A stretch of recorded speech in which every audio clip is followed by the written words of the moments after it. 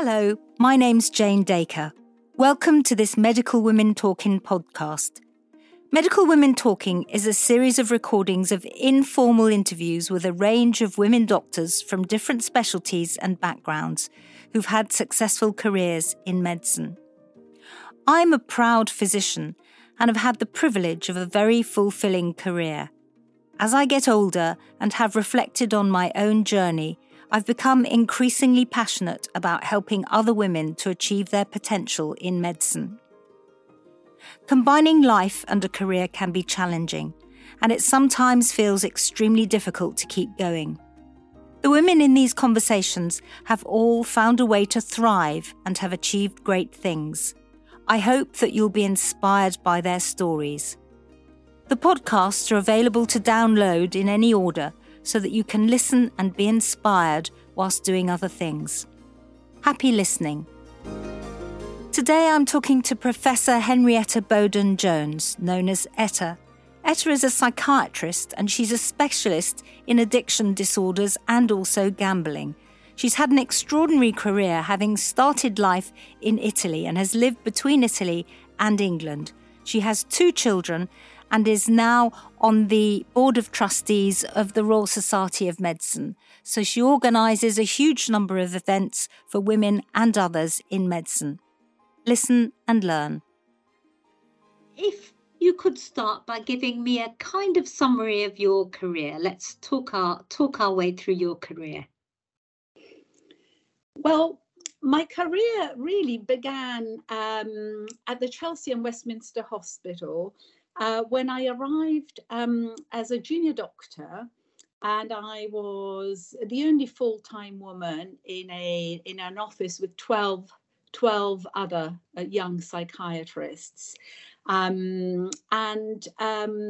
fell in love with the hospital immediately. It was a Charing Cross rotation that I belonged to, and there were a couple of part-time flexible trainees, as they used to call them, who were women. But really, I ended up navigating my way into a room full of rugby playing, very nice colleagues, male colleagues. And so it was an interesting beginning because it wasn't just about navigating a new subject, training in psychiatry, with wonderful consultants there who were supportive and who had great academic sessions, etc. But it was also navigating, I suppose, the gender issues that started very early. I arrived and someone said, "Welcome to the rotation of the golden boys." And I said, "What about the golden girls?" And they said, "Oh, there aren't any. There are only a couple of part-time people here." So that was a sort of thing. And yet, I will say that I have remained in the same trust. So I trained on the Charing Cross rotation for the SHO years, then moved to the Charing Cross and St Mary's specialist registrar rotation for those years.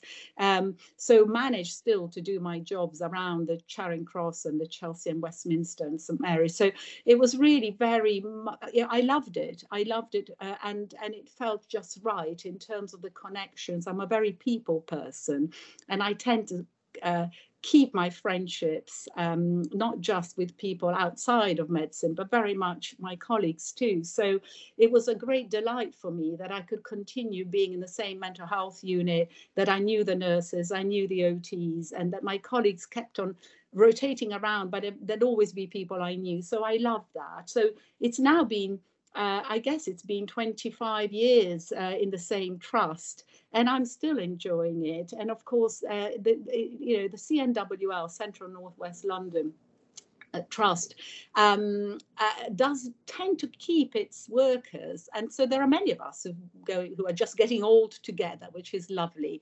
Some of the managers I work with I've known since we were very young, so that's really. And so when I was there, I had a fantastic consultant in addictions called William Shanahan. I've spoken about him before when I was interviewed for a career interview by the BMJ, and I said, he really was inspirational.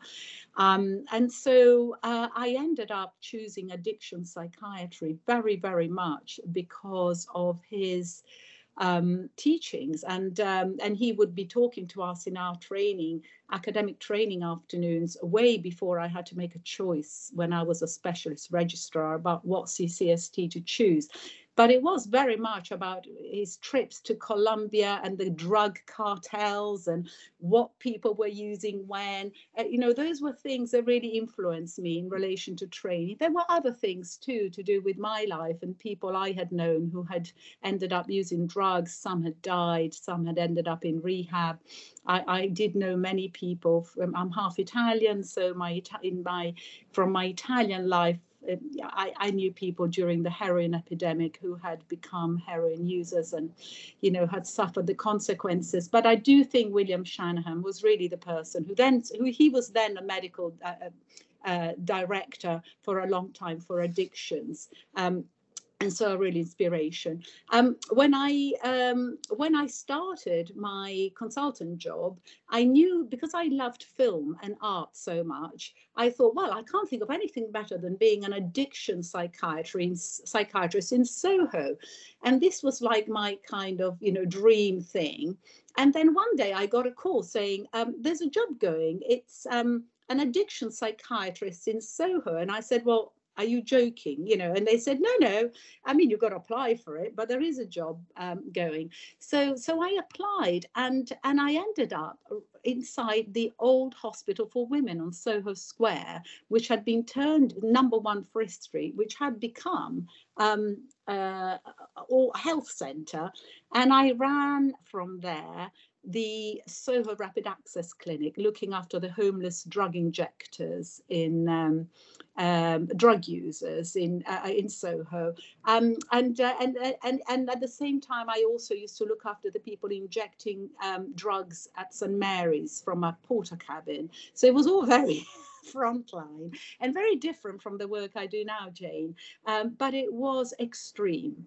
And what I will say about those years was that after the comfiness of the lovely training on these 2 rotations, and after all the research I had done, because I had applied for research fellowships, I'd won research prizes at Imperial College, Young Researcher, and stuff like that, arriving as a consultant in the homeless addiction services was quite intense. The people had suffered everything.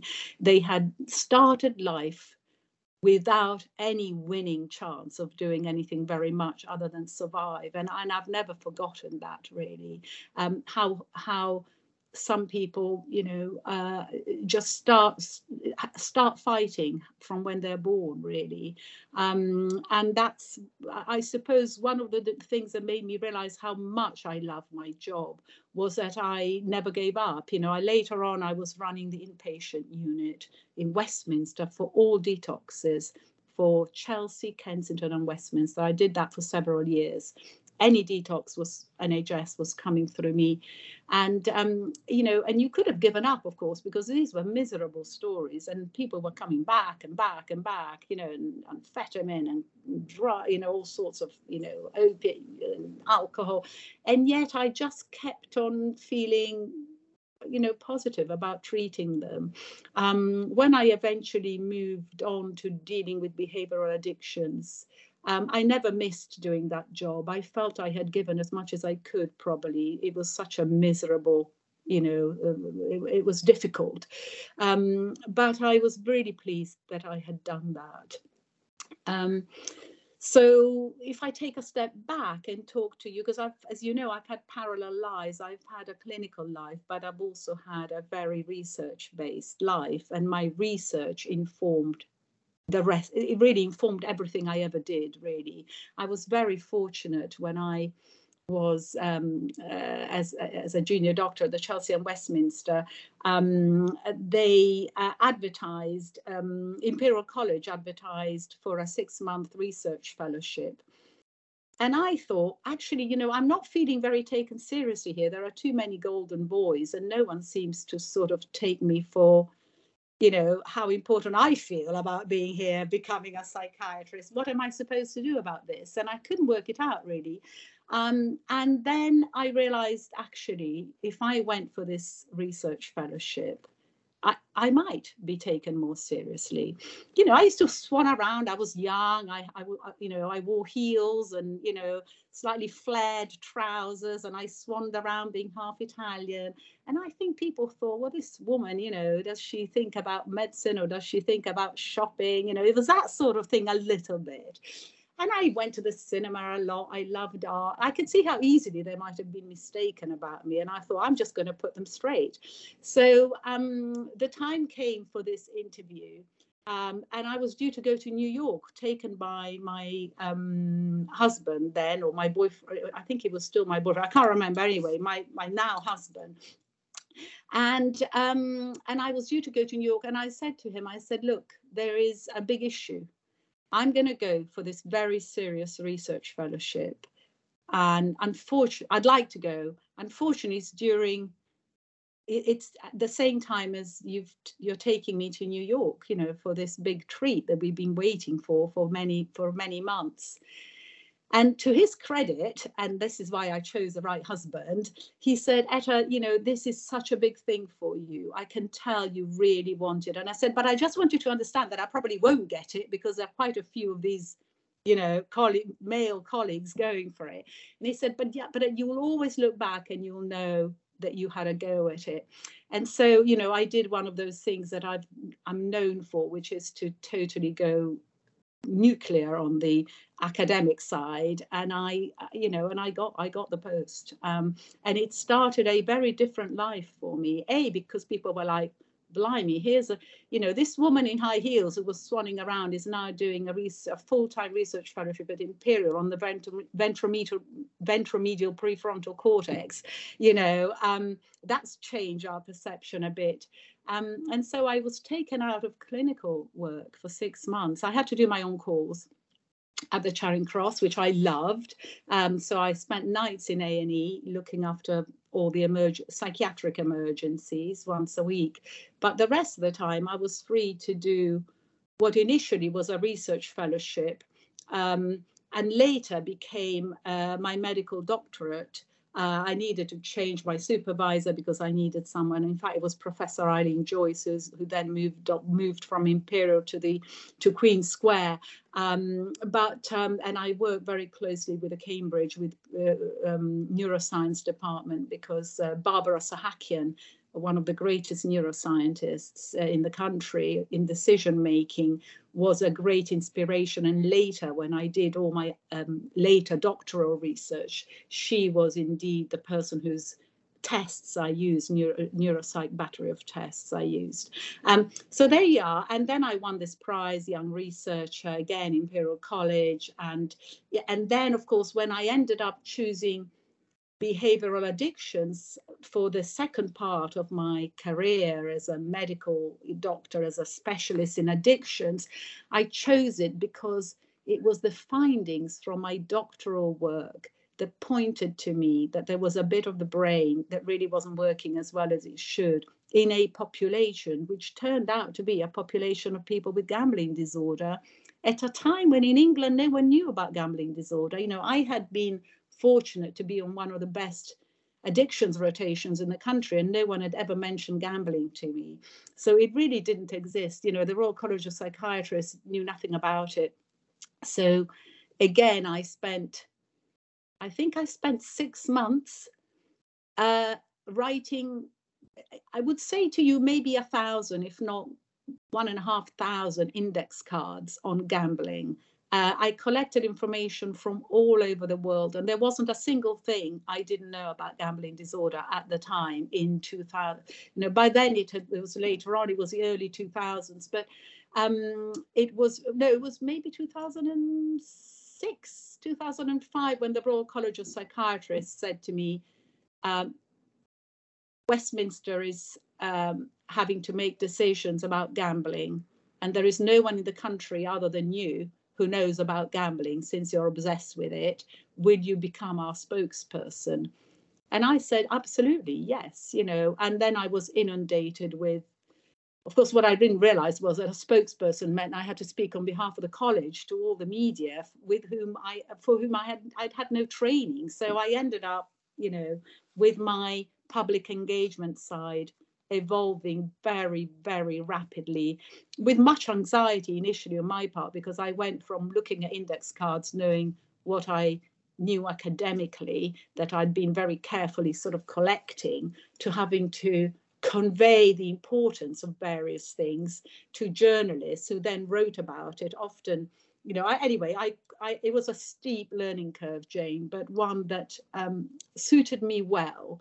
And I enjoyed it greatly. And of course, as you know, now I'm National Clinical Advisor for NHS England on gambling harms. And my clinic that I first set up in 2008, and my clinic that was the only one, the National Problem Gambling Clinic, was the only one for over a decade, has now been replicated 15 times across the whole of the country. And I spent much time in Westminster advising politicians and the House of Lords.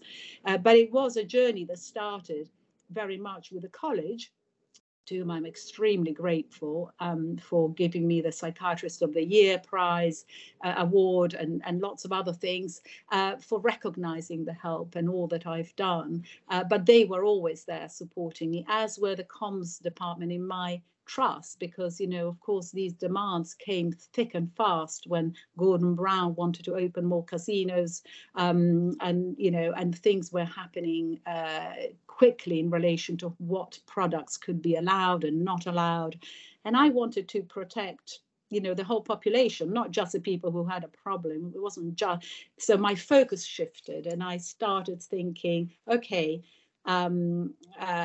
I need to think about the wider population and about prevention, not just about people with problems and how to treat them. And I suppose that's the story really of the last few years, that I thought, well, now there are other people helping me to treat patients.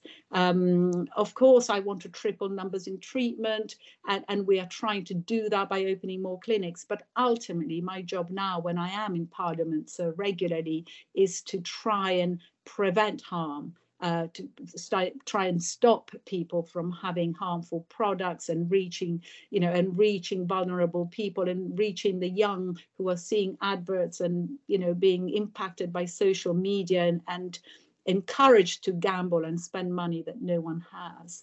So I suppose that's a story in itself. Fantastic. So I mean, it's interesting to see how you've become so impactful in relation to that. What do you think it is that's made you be able to do that? I think I don't think I've ever actually been asked this question before, but I have an answer for you immediately. I think that it's a combination of having had, an incredibly studious mind, and an analytical, and rather at times people laugh at me for my precise nature. So, if I'm going to learn something, I have to know all there is to know about it, in order to feel that I really grasp it. So in the way that, the 1,000 index cards are are an example of that, which could be deemed to be slightly obsessional. But if you are going to describe yourself as an expert, then, of course, then there's a key. So there is that side, coupled with a very extroverted nature and a people nature, so the communication side. So my comms department have always been very happy, because they've got someone who can do public engagement by conveying all the stuff they know, without having the problems of not being able to have a dialogue, let's say.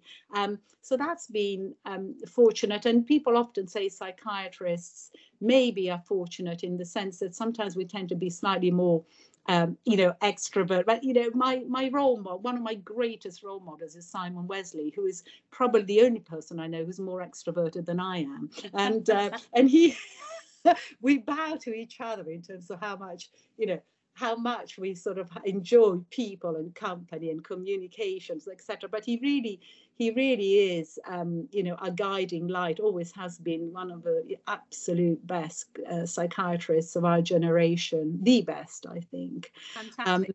And so I think if you've got the skills to know the stuff, retain the clinical and the neuroscience, sorry, that's the other thing, more seriously, because I think the reason why I was able to convince people to give me the funds to continue building and building and building on this national expansion is because I had an understanding of evidence-based and science.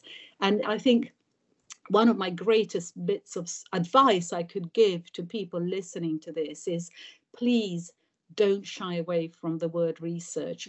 All research is evidence-based, and you can choose whether you want to do more neuroscientific research or more clinical work. But essentially, if you want people to take you seriously, if you want people to really build on what you've started, you need to show them that it works, and you need to show them that what works lasts. And you can't do that if you can't expect others to do the research that you need to give evidence on what you're doing. And so when I hear people, and by the way, the thing that really worries me is that there are a lot of female colleagues I know seem to sort of defer, oh, I'm no good at research. And I just want to say to them, well, of course you are. Otherwise you wouldn't be a scientist. You wouldn't have done sciences. You wouldn't be in this position. So I think there's a big job we have to do, Jane, in breaking down these walls that are often actually put there by, I don't think these people are putting up the walls themselves. I think there's some societal label that allows people to be excellent clinicians as women, but are they really excellent researchers? Are there enough role models out there? Are we speaking enough about what we can do well? So there's a lot of that. Yeah, no, maybe not. I'm interested that you started your story when you'd already decided you were going to be a psychiatrist. Yeah. So how did you get to that stage? Where did you go to? Where did you go to a medical school? How did you get inspired at the early stages of your career? Well, I'm so glad you've asked me this. So I was born in Italy and raised as an Italian child by an Italian mother and an English father who was very English. He was a Cambridge undergraduate, graduated there, and then left for Italy almost immediately. And he only ever spoke Italian to me, and so did my mother. So we were raised, 3 children, as Italians, really. And it was during some very difficult political years, as I was growing up in Milan, when the Red Brigades were blowing up everything and shooting people we knew, murdering people we knew, that my parents suddenly thought, I think we need a change of tack here. But by then, I'd finished my primary school. I was finishing primary school very happily without a word of English. Seriously, without a word of English. And then they said, well, actually, you've got to go to boarding school now. Take a year and a half, and then you've got to go. We've got to teach you English. And I was very, very studious. And I had my desk in my bedroom. I had index cards at the age of 8. I was making notes and I was cataloging things. Goodness knows what. Initially, they were just toys, and then it ended up being flowers. But I already had that need to assimilate knowledge and to tidy it up in an orderly fashion, and to be able to and I think part of it was the chaos that was going on around. I had very socialite parents who didn't work, who had, they were just at parties every night, etc. So I had a very different personality. I needed my school was, really special for me. And so suddenly, I was being told I had to, yes, I could carry on being at school, which is what I love, but I had to do it in a different language. It was very traumatizing, very difficult. Did you come to the UK then? Eventually, I did. Eventually, I had a horrendous year and a half being taught English, and of course it was all done so quickly because they had to get rid of us. They had to get us to leave Milan, and with me a lot of my generation with expat parents were sent away to America, to France, to Switzerland, to boarding schools, because it literally was warfare out there with the Red Brigades against, So anyway, so I was then very anxious, trying to learn a language that I knew nothing about in an environment that I didn't like, with children in an English school in Italy that I didn't feel any affiliation with. And then after that, to sort of complete the picture, I was sent to boarding school, to a boys' boarding school in Wiltshire. Now, I do, having said that, you know, it was traumatizing for me to be leaving my family. I was very much an Italian girl, you know, very attached to the parents, and had no intention of leaving home. And suddenly I was sent away for months on end to a country where we never went. It was very difficult. The school were wonderful. You know, I still go back now to reunions, but it was a boys' school. And there were 600 boys and about 8, 10, 15 girls. You know, I mean, it was nothing. When I started in 1977 at that school, there were almost no girls. They got them eventually through the sixth form, and eventually in the middle school, they started coming in. But it was, you know, looking back on it, you wouldn't wish that on anybody. No. So it took me, you know, I arrived at medical school. So then my brother and sister escaped back to Italy as soon as they could, and I did too. And we, you know, I went to, you know, eventually I went to medical school in Italy, in Pavia. But realizing when I was there that my English background by then had been quite formative, and I had loved my time in England. And so I was stuck, you know, as many children of two cultures are, without really quite understanding where you should be doing what. And so luckily for me, during medical school in Italy, I had come to the Charing Cross, and I had sat in and I had participated in many, many ward rounds, and I had been taught by people like George Ikos, who are iconic psychiatrists of our, you know, contemporary times. He had been instrumental in making me see that I should train in psychiatry, and I should do it. Yeah, that's why you came back. Yes, so I came back. I came back, but you know, why psychiatry? Because of the role models there. I was always interested in the mind, and I really felt as if everything that had come before had not really been right. You know, psychology wasn't right, psychotherapy wasn't right, because I was very, very studious in a kind of analytical way. It was really neuroscience that really was important to me. And I remember I was doing some training in my early 20s, trying to learn about psychotherapy, because I thought maybe that was what I wanted to do, psychoanalytical psychotherapy. And I was sitting in at Free and Barnet in some of the medical training sessions there with the psychiatric trainees. I'd ended up managing to get there through Professor Mann from the Institute, who had kindly invited me, and Klaus Fink, who used to be one of the people teaching psychotherapy there. And both of them said to me, Etta, you're made to be a doctor. You have to go to medical school. And that's how it all ended up working out so well for me.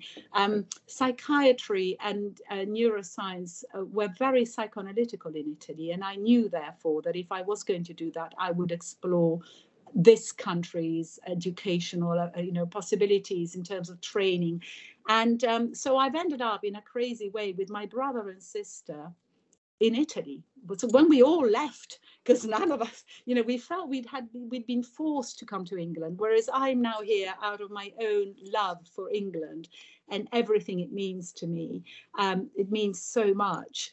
So I'm more English than anyone. My husband's always laughing at me, going, oh, you're such a royalist and you're such this and such that. And I say, yeah, I almost feel like I've earned it, because I had to sweat for it for so much. Well, so can I sort of move you? You talked a bit about some difficult times when you were going through school and getting to medical school. But once you did that, as an Italian English woman going through the system in the NHS, working as a psychiatrist, you're very, very positive about it. Are there things that you might share with people that maybe were more difficult times and how you got through them?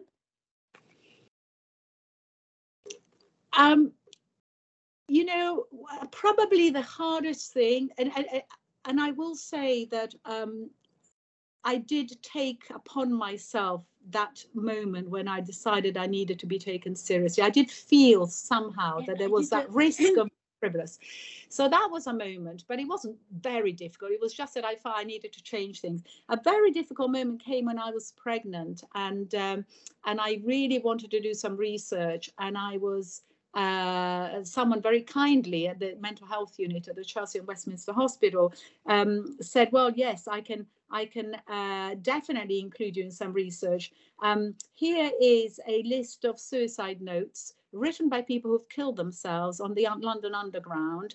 And why don't you use your maternity leave to catalogue them into, I promise you, I'm not making this up, to catalogue them. There's a whole shoebox, they're handwritten notes. You'll do a great job, and that will be wonderful.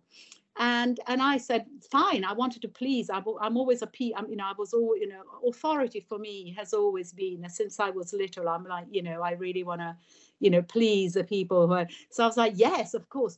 And I found myself at my desk late at night in the office, crying and crying and crying, thinking, oh, it must be because I'm pregnant.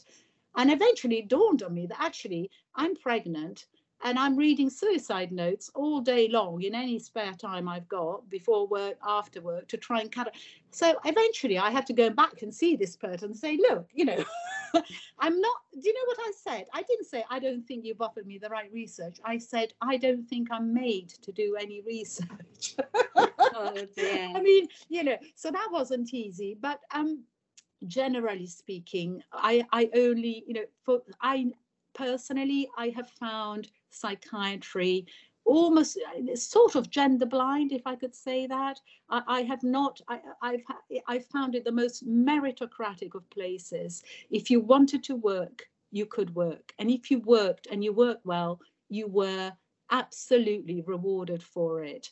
And I know, because as you know, I was president of the Medical Women's Federation in recent years, how difficult a story that was for other colleagues of ours, female colleagues in other professions. But personally, I didn't have any problems at all with anybody in relation to my gender. I think maybe early on at the beginning, when I arrived with a bit more of an Italian accent, I remember doing my Part 1 membership exams and thinking to myself, I mustn't fail this. I mustn't fail this, because if I fail it, people will see me as someone who's not good enough to be in this country. And then I think, goodness, if I thought that then, imagine what people must feel, Anyway, luckily there were 4 of us doing the exam, and I was the only one who passed, and all the others trained in England. So that did that job very well at the Chelsea and Westminster that day. But I did have those thoughts, and it's only now that I'm old, and I can talk like that. So with such clarity about what it meant to pass that exam, it meant that I would be accepted. And then, of course, the senior consultants were like, well, we always knew you had it in you. And I thought it took an exam for you to see I had it in me, something like that. But anyway, so I think England was more xenophobic then in terms of letting it, sort of maybe amongst, the older colleagues. But it was always very subtle. It was never very, But also being married and having children and working within the health system, some of the people who are listening to the podcast might be interested in how you coped with all of that. Did you, for example, did you work part-time? How did you fit it all in? How did you make it work? So again, because of my personality, I didn't allow myself to work part-time because I didn't think people would take me seriously. And that, again, remember, this is many years ago now, and they didn't take people seriously. I was in the office with 12 of them. I knew they didn't take the flexible trainees at all seriously. So things, thank goodness, are so very different now. But in those years, they were just, I think, overlooked could be a good word to use. They were certainly not seen as serious, competitors for things. And I wanted to be seen as a serious competitor. I was not going to let this stop me.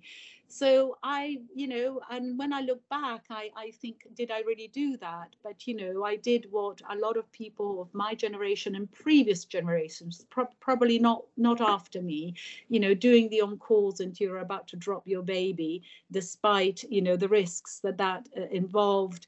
doing the 70-hour weeks with newborns. I went back to work 6 weeks after my first child. I think it was six weeks, something like that, 8 weeks. I mean, it was just ridiculous. And the second child, I was in the middle of I was doing quite a lot of the MD work then, and I had, protected time for that. So that was easier.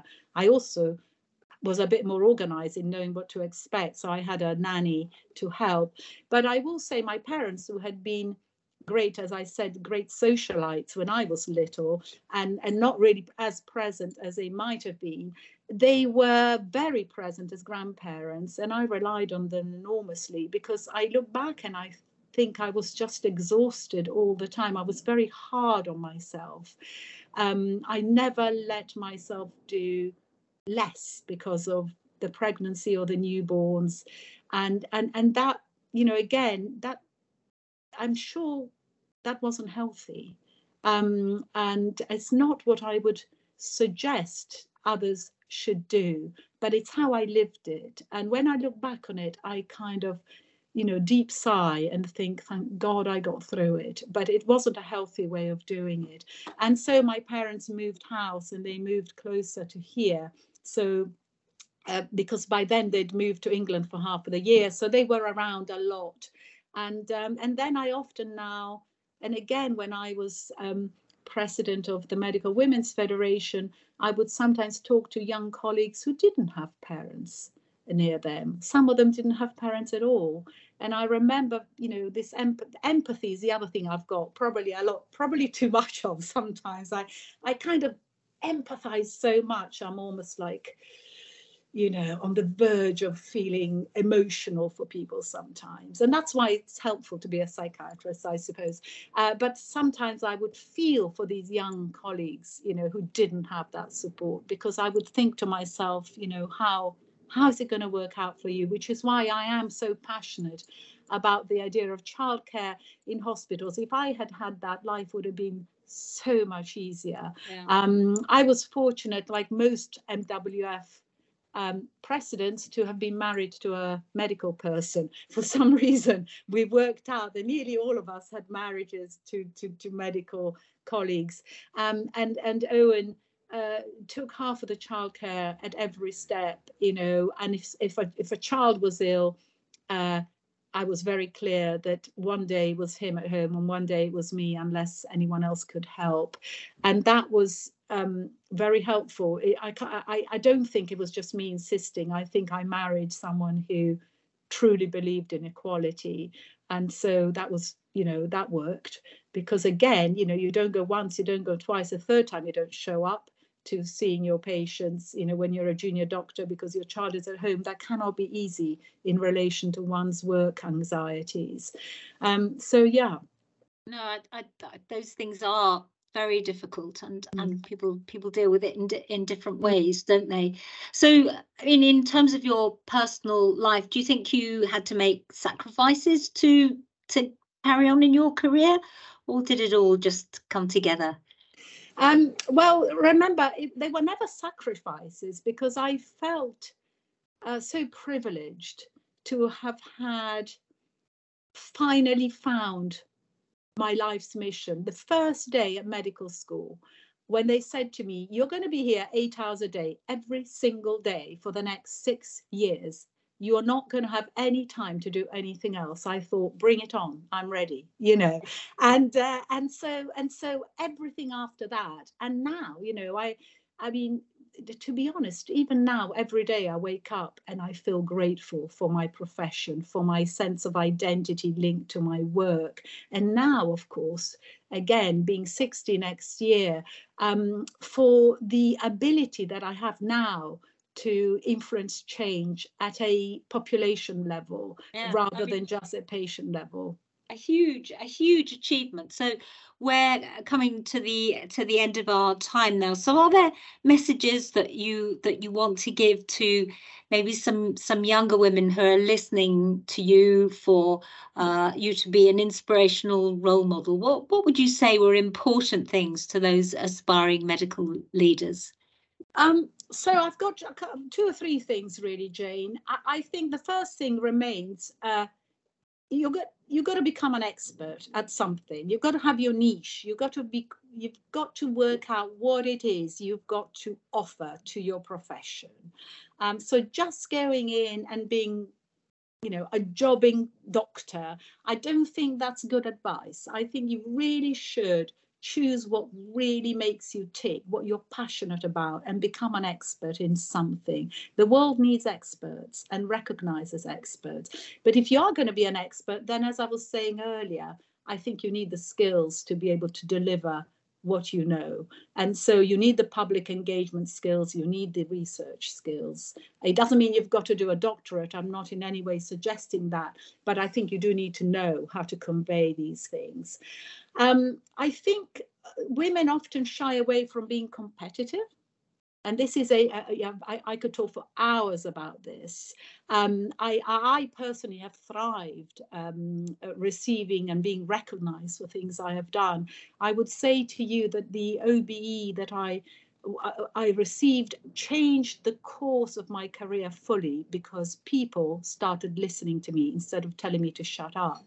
They started to notice what I was saying might be something of value, may be worth implementing. It needed an OBE for some people to listen, to be honest, at government level. And I will say to my female colleagues, do not shy away from competing for awards, for prizes, from being at the top, really, and being a leader rather than to being led. I think too many people are quite happy to be senior enough and being led rather than to say, right, I'm going to change things. Always for the good of others. And lastly, the person before me, so I had the pleasure of being sandwiched as president of the Medical Women's Federation between Parveen Kumar, who came before me, and Nina Modi, who came after me. And I always say, how lovely to be that sort of jam in the middle. But Parveen taught me, whereas Simon Wesley taught me how to speak truth to power and not to stand down if you need to fight for it, I think Parveen taught me kindness and how to support and continue to be kind to all, whoever they might be, in whatever situation. And I saw her in the most difficult situations, continuing to retain her professional integrity. And I would say, if you need a guru, follow Parveen rather than me, for sure. But if I could give you some advice, is do the same that I'm doing now, following Parveen's advice. And it seems to work well. Fantastic. So kindness is, of course, something that Dame Claire Marks, who's now sadly died, also tried to promote in her chairmanship of the General Medical Council. So it's something that seems to be coming into medicine via the women route, which is lovely to hear. Etta, it's been fantastic to talk to you. Thank you so much for your time, and I'm sure that the listeners to the podcast will be absolutely inspired by your words of wisdom. Thank you very much. Thank you for listening. There are many more medical women talking in this series of podcasts. Please have a listen to some of the other inspiring women. You'll definitely find something to inspire you.